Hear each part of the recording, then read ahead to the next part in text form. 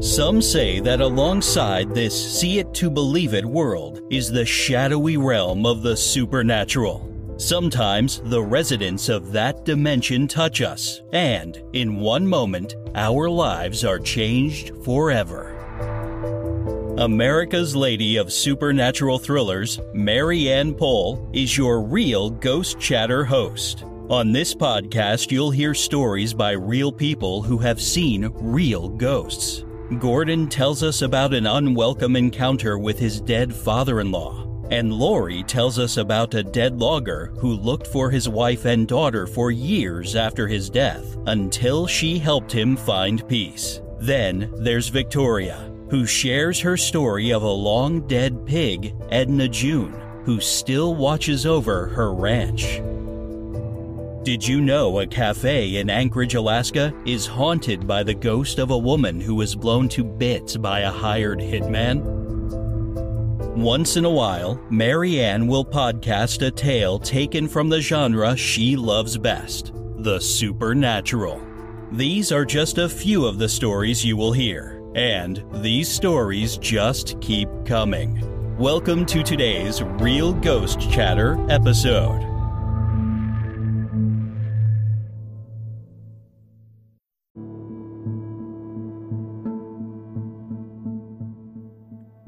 I'm Mary Ann Pohl, America's Lady of Supernatural Thrillers, a charter member of Author Masterminds, and your host on Real Ghost Chatter. If you are enjoying Raven's Cove and would like a signed copy, you can purchase it or any other of the books in the Iconoclast series at www.maryanpoll.com. Here's the next few chapters from Raven's Cove. If you're at home, grab your favorite drink, settle into your favorite listening spot. If you're on the road, stay safe. In either event, enjoy. Chapter 12. A Suspect Surfaces. No, Mrs. Tellamut, this is not a ghost, Cat stated. The old legends of Raven's Ravine are being stirred up like a long silent bee's nest getting bumped in the spring, Cat thought. It's the legend. It has come to life. This is not a legend, Mrs. Tellamut. These are homicides. Killings just like in the legend, Katrina. The legend handed down. This thing is back. These are murders, Mrs. Tellamut. Don't believe this is the supernatural, so lock your doors and make sure Benny is on guard. Benny doesn't do much more than bark these days, Mrs. Tellamut said of her half-wolf, half-husky. At least he could warn you. If Benny barks, you call here or my cell, okay? Yes. Mrs. Tellamut sounded somewhat relieved as they hung up. The door chimed just as Cat returned the phone to its cradle. Bart and Agent Melbourne walked in. They obviously reached some sort of truce earlier, but the suspension of hostilities didn't explain Bart acting like he just found his long-lost friend. Bart? Morning, Cat. Thanks again for coming in. How's it going? Bart asked. Cat watched he and Ken continue toward Bart's office, deep in conversation. Mr. Smooth stopped in his tracks as if he'd just been snapped out of a trance, looked back and said, Good morning, Cat. The ire rose. You have no invitation to call me by the name reserved for my closest friends and family. It's Miss Tovslavsky to you, Agent Melbourne. Cat turned to her report and began to type fast. Ken smiled. She's a looker, his Uncle Ed would have said. Dark hair, green eyes, small upturned nose. Appeared somewhat Irish and yet not. Whatever the genes, they had come together to make her someone hard to ignore. He decided to call her Cat anyway. It fit. On the ready, claws out, one warning swipe accompanied by a growl. This could be fun. I wonder how angry she'll get, he thought. Ken resumed the conversation with Bart, who, to his surprise, possessed more knowledge than Ken first thought. In fact, Bart was a bright man and well-studied. Made it somewhat understandable as to why he resisted any help. His stubbornness struck a deep chord in Ken. It's like looking at my own reflection. Bart stopped at his doorway. Did they find Amos yet? Nope, but Arnie did say they would get here as soon as he could track him down. Interrupt me for Amos or a call from the Anchorage ME. Bart and Ken entered Bart's office. Cat could hear murmuring and hushed sounds as they worked to piece the puzzle together. Cat prayed they could. A dead John Doe made it scary. A dead member of Raven's Cove made it personal, then terrifying. God help us. Kat did not make a habit of praying, but she thought a small plea couldn't hurt. The ME's office called at the same time Amos and Arnie sidled through the door. "When it rains, it pours." "What?" Arnie Thorling asked. "Sorry, talking to myself today. I'll be right with you." "Do you need me for anything? I've got a boat to overhaul and winterize." "No, just Amos. Thanks for finding him for us, Arnie." She graced him with a dazzling smile. Arnie relaxed, hung his head, and grinned like a schoolboy. "Welcome, miss." Kat put the ME's call through to Bart and escorted Amos to the coffee room, which doubled as their interrogation room. "How's the fishing?" "No luck, but there's always tomorrow." "I sure won't have any luck later today when I'm done here, thanks to Sheriff Bart wanting to talk." "I know, but you have discovered 2 bodies in 2 days. Don't you think they might be a little more important than fishing?" Amos wrinkled his brow in thought. The gesture said it all about Amos and about most of the town's residents. Nothing took precedence over fishing. "Guess so," he said, half meaning it. "Make yourself comfy, Amos."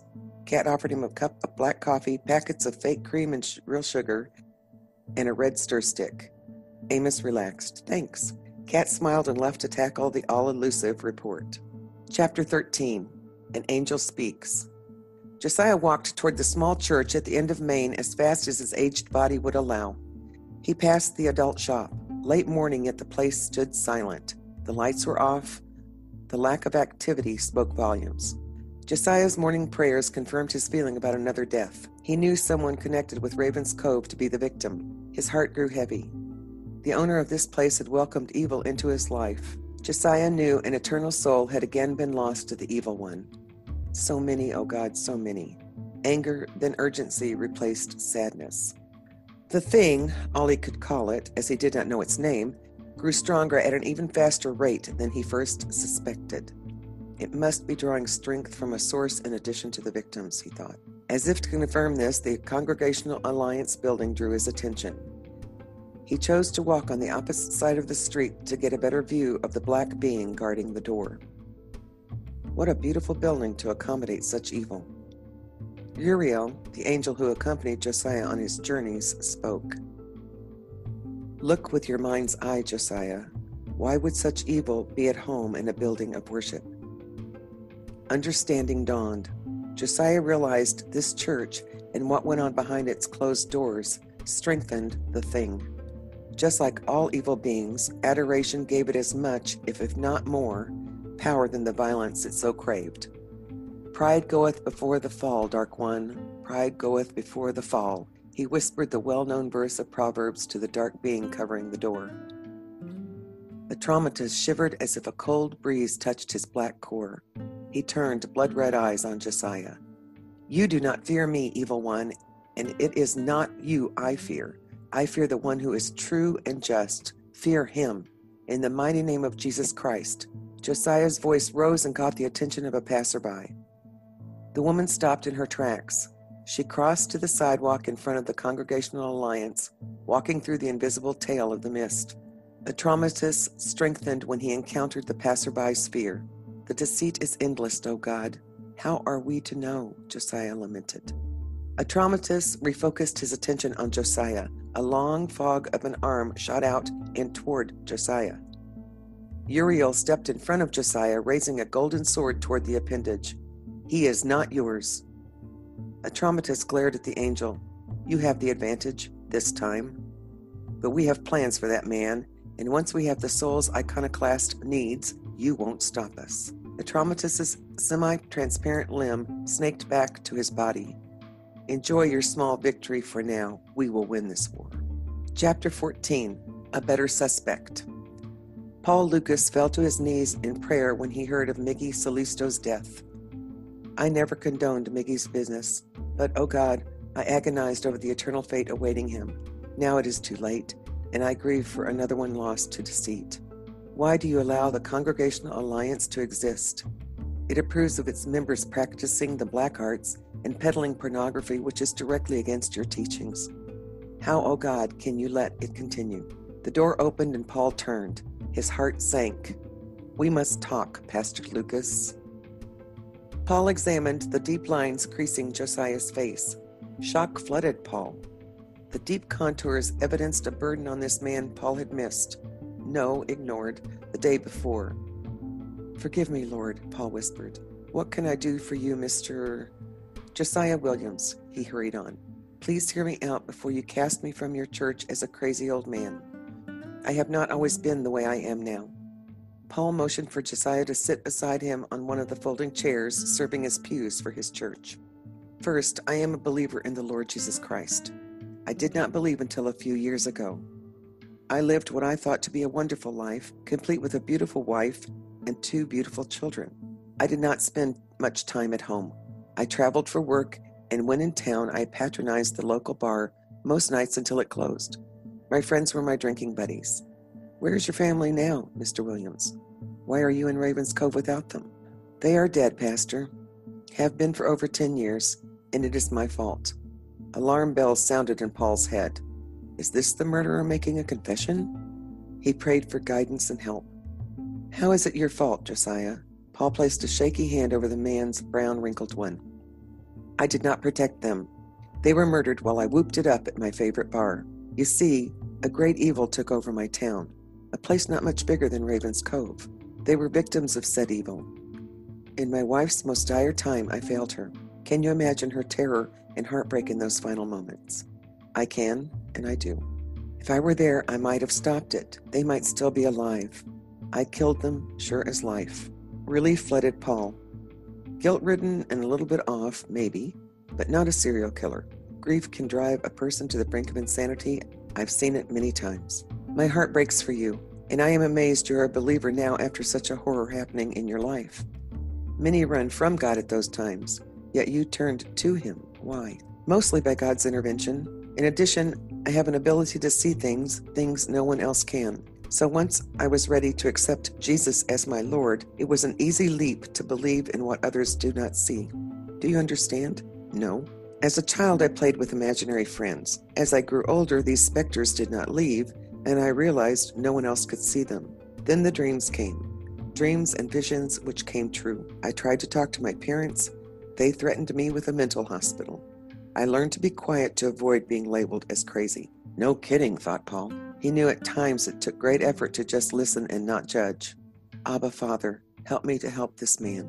Josiah stopped talking and searched Paul's eyes. Thank you for trying to be open, Pastor Lucas. This is hard for anyone to understand, most of all me. Paul said nothing. Josiah continued. The older I got, the more I turned to anything to make these visions leave. I tried drugs as a teenager, but they made the images worse. I started to sneak alcohol and found some relief. So I hid in the bottle more and more. And in my cups is where I could be found on the night the Thing murdered my family and most of my town. The Thing? I don't have a name for it, but it is a strong servant of the evil foe. From what I've discovered, it moves around the earth. After destroying one town, it goes on to another of its appointed places. 10 years ago, a believing minister and his congregation threw it out of our small town. The tide turned in the battle when several people of the town chose to believe the minister and joined him in the battle. I believed the nightmare to be over. Josiah wiped his forehead with a handkerchief. Please go on. 5 years ago, it destroyed a small town in China. The Chinese government attributed it to a mining accident. Since such accidents are common in China, it made for good cover. But the odd thing is those miners, which included women and children, all died within a 5-day period. And though the government said it wasn't found for days, its explanation for the extreme decomposition of the bodies, a family member reportedly spoke with one of the victims a day before the discovery. I realized I made a mistake by believing this thing to be destroyed. I could not go to China, but I still saw the destruction taking place in my dreams and morning prayers. This is a horrible affliction. Our God knows why I have the gift of dreams and visions. So you think this thing is here? Why here, Mr. Williams? Paul asked. I don't have the answer, Pastor. I didn't even know why I felt compelled to come to Ravens Cove until I arrived. I have dreamed of this place. I have seen your church in my sleep, and I felt the dread I experienced before. I could not stay away, and now I will not leave. I can't stand by knowing what will happen as the thing works in secret to destroy Ravens Cove. I must try to help. Josiah's voice rose well above its natural calm.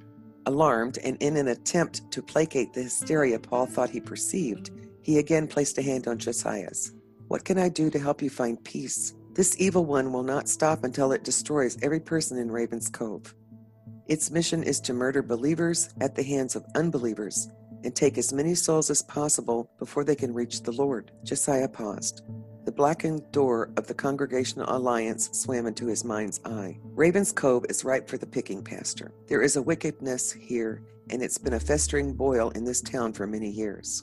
I say this because there is a black spirit covering the Congregational Alliance, and, for all its outward piety, it is a magnet, a draw of power for this entity. Otherwise, the black mist would not be there. Paul weighed the plausibility of Josiah's statement. It would explain the loathing spewed at him from and on behalf of Martin Plotno since the day Paul arrived in Ravens Cove. Paul remembered praying and praying for reconciliation and to be shown his sin, which caused such a, he did not want to even think it, hatred of him. He lamented at how his small church lost more than a few people because of the lies perpetrated by the parishioners and the head of the Congregational Alliance. I can allow that Plotno is misguided, but evil? That's a harsh word. I know it's hard to believe, Pastor. I know. I have seen the destruction firsthand and still must pray to believe what cannot be proved by cold, hard facts. I would much rather forget it and move on with my life, but I cannot. Since I arrived, I have seen the signs pointing to the thing being here. If you are unable to believe there is such a malevolent being protecting the Congregational Alliance, then the first victim may convince you. This thing sucks the soul and blood from its victims. The body shows signs of advanced decay. The bones are pulp, the eye sockets are empty, there is no skin. The muscles are red but mushy. The stench is one of a corpse long dead. Josiah took a breath. There is one unmistakable sign confirming these are not murders at human hands, and it is the thing we are up against. Once the eyes are cleared, as will be done in an autopsy, there will be a pinprick through the back of each socket. The brains of the victims were sucked out through those pricks. There is nothing left. Paul felt he made a hasty decision on this man's innocence. If this turned out to be true, this man must be involved. How would I back up these facts, Mr. Williams? Go to the sheriff, tell him what I have said. He can confirm the state of the corpse. Why don't you go to the sheriff, Mr. Williams? Paul knew the answer. Josiah would be arrested on the spot. If not convicted of the murders, he'd surely be sent to the closest psych ward. Josiah rose to leave. He will hear you better than me. We'll speak soon. Paul did not look forward to another of these conversations. He did, however, look forward to talking to Bart Anderson. Josiah all but gave him permission to relate their conversation to the sheriff, and he would. As soon as he felt enough time passed, Paul jogged to the station. The bell swung in a wild back-and-forth motion from the force of Paul's entrance. Kat jumped at the noise. The phones and steady questions from the townspeople having all but stopped, she could, for once, focus on the second paragraph of the report on Miggy. Her shoulders slumped at the frustration she felt once again. Kat straightened and turned toward the counter. Pastor Paul Lucas, white as a sheet and out of breath, stood silent. He has to be one of the politest people in Ravens Cove, contrary to all the rumors, Kat thought. Hi, Paul. What brings you here today? Need to see Bart, Paul said in between gasps for breath. Busy, second body in 2 days. I believe I have information about the murders, Miss Toslowski. Kat looked at him. I'll get the sheriff. Sit down and catch your breath. Want some water? Thank you. Water would be great. Sheriff Bart had closed his normally open door in an effort to ward off any visitors or unnecessary phone calls. Kat knocked. No answer. Kat cracked the door and looked at Bart. She heard him saying, sulfur is a main component in the goo coming out of the eyes. Kat did a fake cough. Bart stopped, raised his head, and glared. What is it? Kat ignored the angry tone. Pastor Lucas is here. Says he has information about the case. Where do you want him? Amos still occupies the coffee interview room. He's writing out a statement of what he saw and anything he could think of to clear him of being the prime suspect. Guess he realized solving these murders took precedence over his fishing routine, especially when I said, you are a person of interest, Bart answered. Seems so. Now where do I put Pastor Lucas? Give me a minute to get ready and then bring him in. Kat ushered Paul in, the door whispered to a close behind him. She glanced quickly through the glass pane. Whatever Paul said made Bart study the medical examiner's report. He looked back at Paul. 15 minutes later, Bart and Ken thanked Paul and followed him out the door. Bart hesitated and turned around. Back in a bit. Tell Amos he can leave when his statement is complete. Think we have a better suspect. A better suspect? Do you know... The bell chimed and the door closed, leaving her in mid-sentence. Where do you think we can find this Josiah Williams? Ken asked. Well, as there is just one place to stay in town, I think we'll start there. If we don't find him, we'll find him soon enough. Gotta love a small town. The man can't get far without someone seeing him and happily sharing his whereabouts. Ken smiled. Any upside to this place would do. If you counted the beautiful Miss Tovslosky, and he did, then there were 2 upsides to Ravens Cove. If you enjoyed this podcast, I encourage you to share it with others you think would also be interested. If you'd like to know more about me, go to MaryannPoll.com and or authormasterminds.com/MARY-ANN-POLL. Until next time, may the wind always be at your back, the sun on your face, and the good Lord walk beside you.